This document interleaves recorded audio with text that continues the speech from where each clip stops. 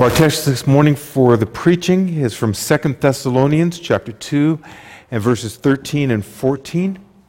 I'll read from chapter 2 verses 9 through 15 just so we get the context and the platform of this part of the letter to the Thessalonians. But the preaching will be just those two verses, 13 and 14. As you're turning there, let me just point out that this letter to the Thessalonians is coming to an end, and so is the series then in these letters to the Thessalonians, 1st and 2nd Thessalonians being that series. And in this ending of this letter to them, Paul is very intent to make sure that this young church is very much grounded in the gospel. As obvious as that sounds, remember that they're a young church where Paul only spent maybe 3 weeks, maybe 4 weeks, just a few Sabbaths, 3 Sabbaths, so up to 4 weeks. And many questions had come in, stirred them up during these short time that they had been in existence, and Paul soon had to write to them to get them squared away. And so as he's closing out this letter, he is grounding them, as I said, in the work of God, in bringing them to Jesus Christ, in how the gospel was actually brought to them, and the sureness and the confidence that they can have in this work of God, and so continue to grow into the image of Christ and to continue to please God with their lives, just as you are doing, as he said 3 times in the first letter to them.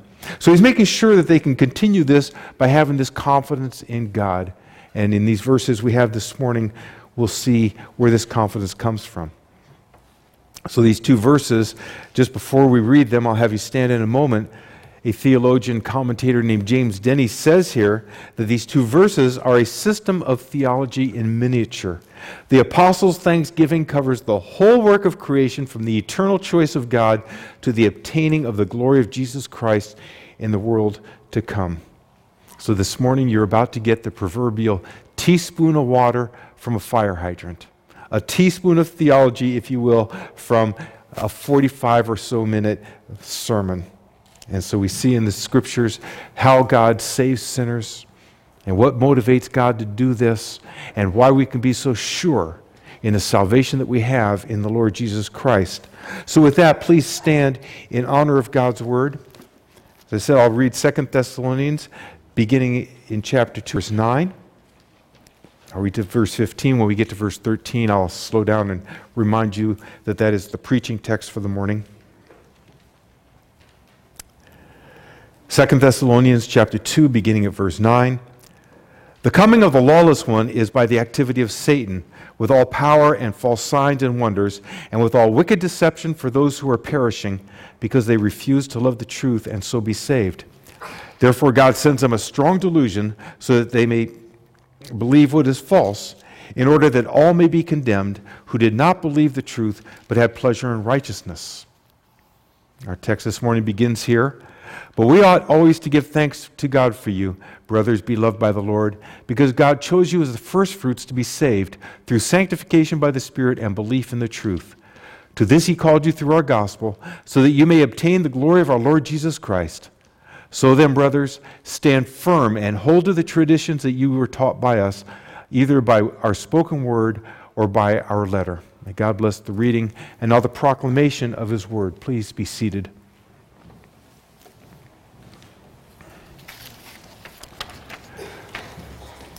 So let me ask you a question to begin.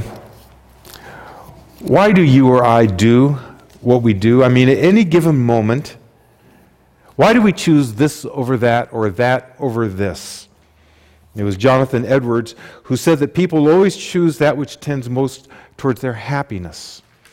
And of course, the way that 18th century theologian meant happiness, he meant your own self-interest. That which would promote your interest, or as you perceive your interest in any given moment. Small issues and large issues alike. As a small issue, when I get a sweet tooth, which I have to admit is not very often, but when I want a candy bar, when that's in my self-interest to have one, I want a Butterfinger. And so in order to enact my self-interest, I will stop at the store on the way home out of this office, go inside, take some money out of my wallet, and buy a Butterfinger. Well, that's a small deal with no consequence, but I've decided that that's my self-interest, and I enact that interest. But even decisions of great consequence, you're going to run through the same filter, are you not? If my self-interest is physical fitness, then that interest is served by taking time out of the day to exercise, maybe getting up early, eating a special diet. If my self-interest is the good of my wife, I'm going to take time to be with her and to promote her because her self-interest is mine. We choose investment funds, we choose colleges, we choose what trade we're going to make a living with. The same way, what promotes my self-interests? Sometimes the interests we advance are short-term, like my Butterfinger bar, or long-term, like marriage or like career. So I want to ask the same question again, but this time I want to put God into the equation. Why does God save? Why does God save? And the answer is, and we're going to develop this in the verses before, is God saves because God advances his self-interests in the salvation of sinners. God advances his own interests when he saves sinners and by his Spirit brings them to Jesus Christ. He sets aside his chosen. He gives you faith to believe his truth. He sets you on the path to the glory of the Lord Jesus Christ, and all of this to advance his own interests. We'll see this in the first half of verse 13. And then in the rest of that verse, the last part of verse 13, we're going to see the means that God uses to accomplish this self-interest that he has. And finally, in verse 14, we will see the goal that God has in all this. So God advancing his own self-interest, not in the way that we do, and not making decisions we do, and we'll talk about that in a little while, but he does advance his self-interest in the salvation of sinners. So we'll see this in verse 13, and we'll see the means that he uses to accomplish his interests in the second half of verse 13, and we'll see the goal that he has in mind of all this. Well, first of all, God advances his interests by choosing a people for himself. By choosing a people for himself, and ultimately it's a people for himself that he gives over to the Lord Jesus Christ, and that people that Jesus Christ is going to go to the cross and redeem by his atoning sacrifice for our sins. This is in the first half of this verse, but we ought always to give thanks to God for you, brothers, beloved by the Lord, because God chose you as the first fruits to be saved. Now, this word chose is important. And this word chose is the reason that I'm developing this idea of God's self-interest. And sometimes a hazardous thing, develop an entire sermon based upon a word, but in this case, God willing, you'll see how important this is. The word chose here, the one that Paul uses, is not the more common word for choosing or for chose, which would be eklego. You don't have to remember that. Eklego is a word for choosing something, and that's the one that's very common in the Scripture. This word that he uses, and you don't have to remember this either, but it's oreomai. All you have to know is that it's not the more common word for choosing.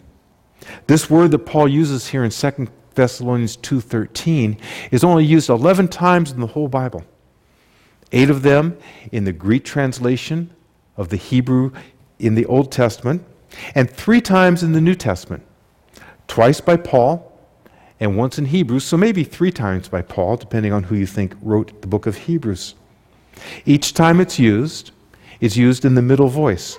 And that means to act in one's behalf, to act for your own benefit. That's what the middle voice is in the Greek.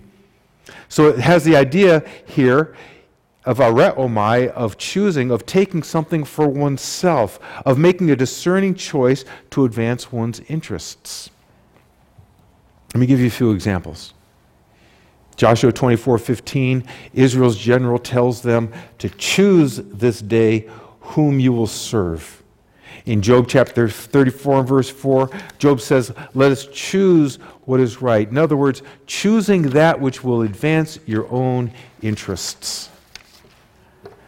Now there's 2 uses of this in the book of Deuteronomy that relate much more directly to our context here this morning, this idea of choosing a people. In Deuteronomy chapter 26 and verse 17 and 18, Moses says to the people of Israel, you have declared, and that's our word, you have chosen today that the Lord is your God and that you will walk in his ways and keep his statutes and his commandments and his rules and will obey his voice. You have chosen. You have advanced your self-interest by choosing to follow the Lord God. Now, as commonly pointed out in the catechetical catechism teaching this morning, you don't actually choose Jesus unless Jesus changes your heart and the Father draws you to Jesus. It's a work of the Holy Spirit. We know that. This is ancient Israel that had seen the mighty works of God and had heard the terms that God sets forth in His law to them to be His people, and they had, as it were, signed on the dotted line. They had chosen, in that sense, to follow God. They advanced their self-interest. That's that word. They advanced their self-interest by choosing to follow God. This is what He says. And then it goes on, and the Lord has declared, and it's the same word, He has declared, He has chosen today that you are a people for His treasured possession, as He promised you. He will set you in praise and in fame and in honor above all nations that He has made, and that you shall be a people holy to the Lord your God, as He promised. So we have here divine sovereignty and human responsibility set before us side by side. You choose what you see as your best interest. You choose Jesus Christ, and that's what the Arminians would say. We would say, sure, but only when God changes your heart so that you want to, by that working of the Spirit within a new heart, choose that path. But divine sovereignty, human responsibility here side by side, choosing your best interest, and Israel here chose God. And we can say that nothing serves our interests better than to place ourselves under God's care. Nothing will advance what are your true interests better or more faithfully than to place yourself under God's interests.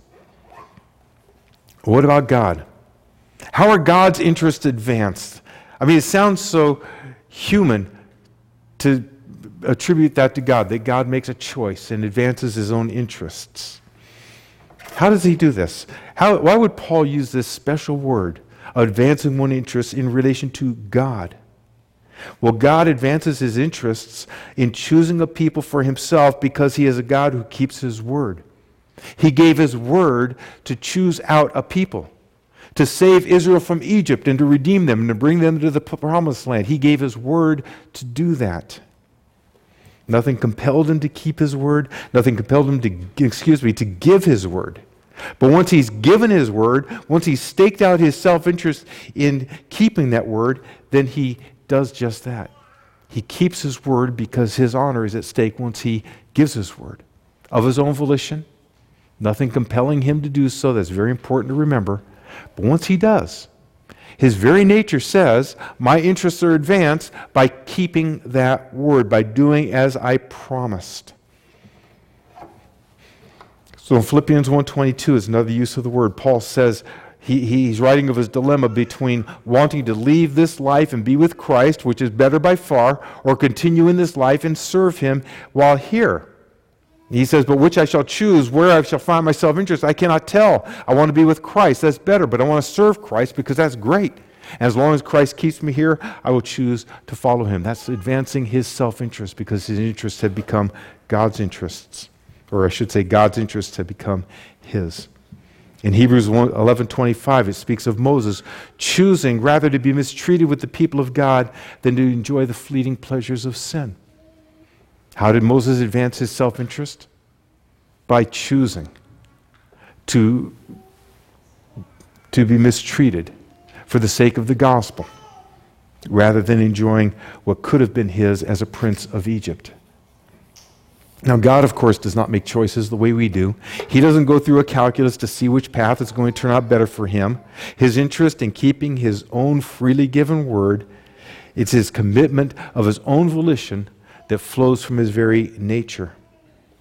So why does God save? How does God advance His self-interest in saving the likes of you or me? Well, He does it because He's a word-keeping God. Because once He gives His word, it's impossible that He should break His word, for it is impossible for God to lie. So whatever God promises in His word, the promises that you have in the Lord Jesus Christ, God keeps because His interest is in keeping His word. And that's the sureness, that's the confidence that you can have that if you are in Christ Jesus and God has predestined you to be conformed to His image, as it says in Romans 8:29, then that is surely your destiny. Because you can do it? No. Because you said, I want to be like Jesus? No. Because God, by His Spirit, made you want to be like Jesus. God changed your self-interest so that His interests are your interests. And by the power of His Spirit, through a process of sanctification that we'll speak about, here's one way. By believing the truth, not just any truth, but the truth, God's truth. Belief is the same word we get where we get the word faith, which is how the Net Bible, the New English Translation, puts it, and faith in the truth. And I think faith is better, because you can believe something to be true, but can you stake everything on it, just believing it to be true? There's a difference between believing and faith. You know, when I first learned to rock climb from my friend Charlie Provence, at the church I used to go to, we actually started with rappelling. You know what rappelling is, right? Where you go down backwards off a cliff. Well, he took me up to a park where you could walk easily up to the top of this thing, and on the other side it was fairly straight down. And he showed me the ropes that we were going to use and how strong they were, and the anchors that were going to hold me and how strong they were. And he showed me the rappel device and how you work the rope through it and use that for friction and knots and everything that holds it all together. And it all works great. And I believed him. I believed every word he said. And then he demonstrated. He actually rappelled down and came back up the other side and hooked me all up and said, now you go. And I believed that those knots were going to hold. I believed that the rope was strong enough and the rappel device would give the friction so I could control myself and not break my neck. I believed all that. There's a difference between belief and faith. Because, boy, I'll tell you, when you're standing there and you're on solid ground, you got your balance, you believe everything's fine, but now lean back and start going down and trust all that stuff. Put your faith in it. That's different altogether. Well, I rappelled down. Obviously, I made it. You believe the truth of God? Most of us would say yes. That's why we're here worshiping together on Sunday morning. Faith. Do you trust it enough to implement it, to look to it, to say my interests are served when I follow with the Word of God, the Word of Christ? Word for word, this is the Word of Christ, who is the very Word of God. In the beginning was the Word, that's Jesus, and the Word was with God, and the Word was God. That's the difference between just believing it. Propositional truths, we can intellectually take it apart and understand what the words and the phrases mean. Faith is another level. He's given you belief. He's given you faith in His truth. That's part of sanctification. That's part of conversion.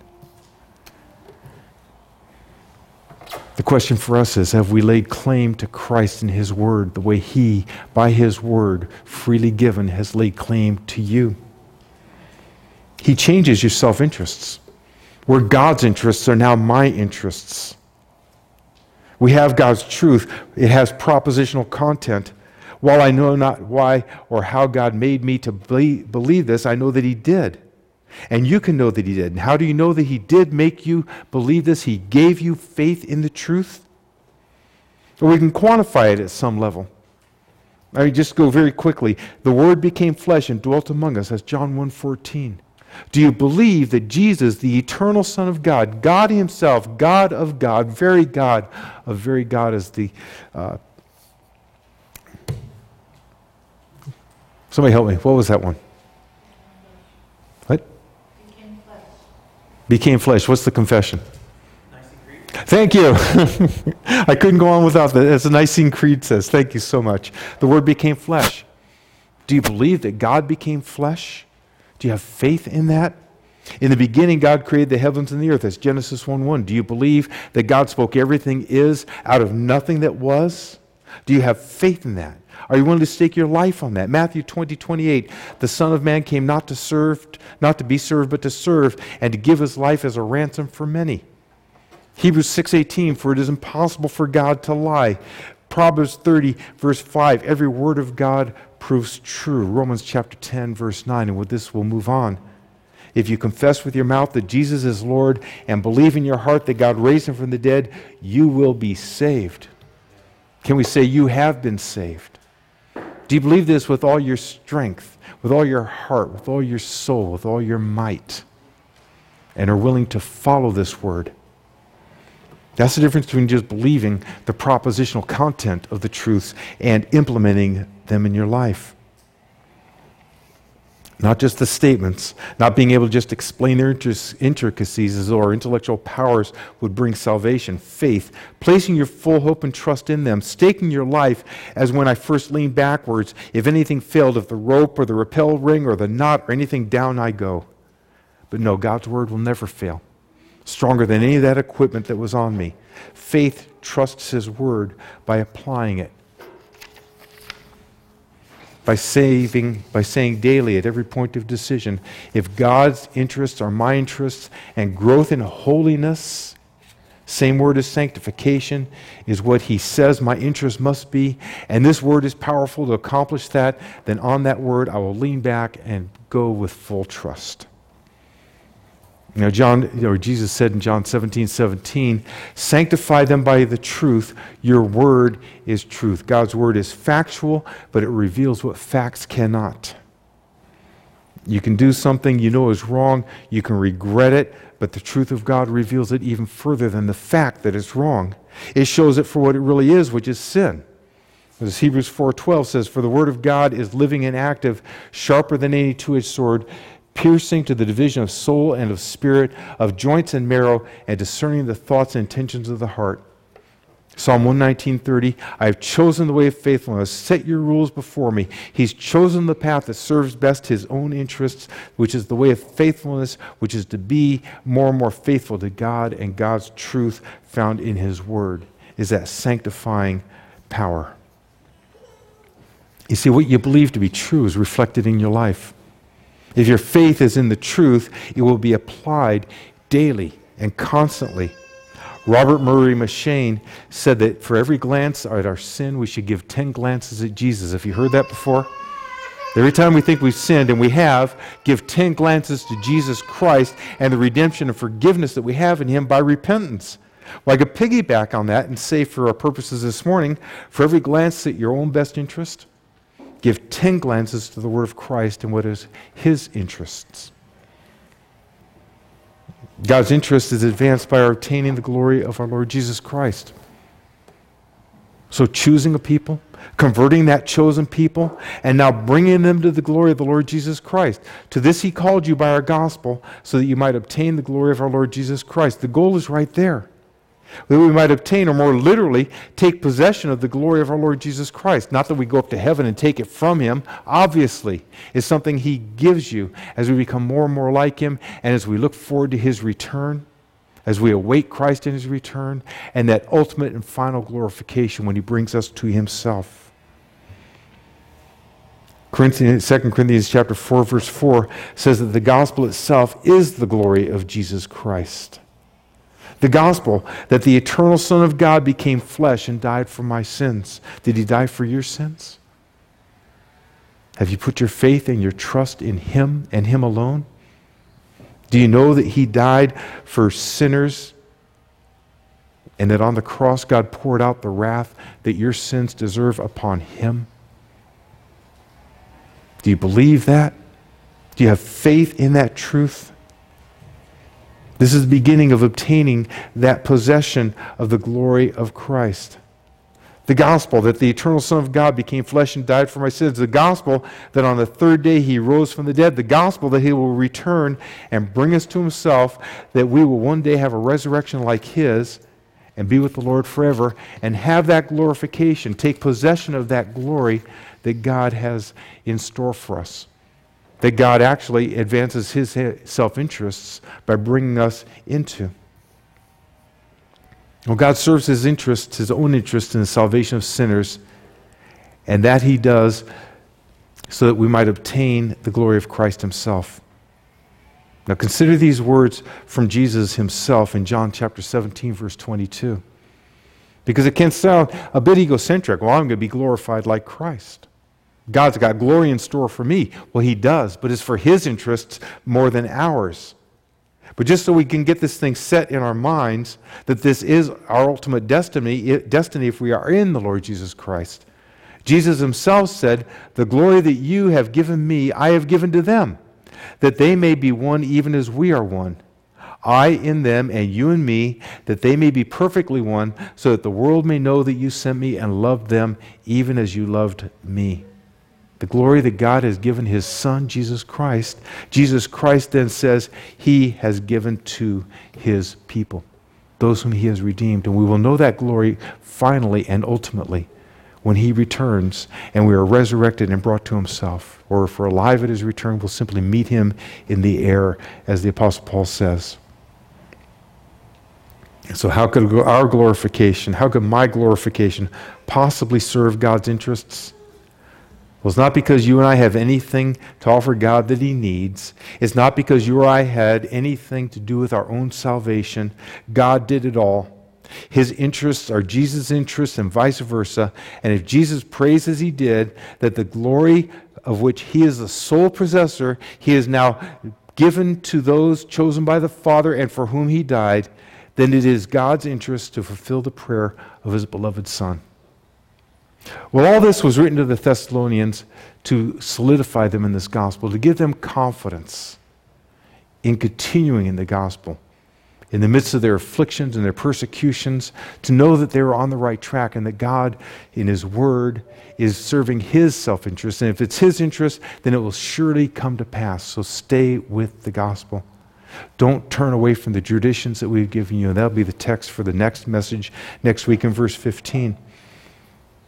God serves his own interests by keeping his word and choosing out a people for his Son, Jesus Christ. And he serves his interests in actually converting that people to his Son who died for them. And he serves his interests in your ultimate glorification when Jesus returns and brings them to himself. So Christian, I ask you, do you know that God's self-interest should be yours? And that in every decision, in every point where we have a choice to make, using that same word as Joshua told Israel, choose this day whom you will serve. Do you know that your interests must be God's? And that God's interests were served in not only choosing you, but in actually giving you the Holy Spirit and bringing you to his Son, and ultimately to glorify you.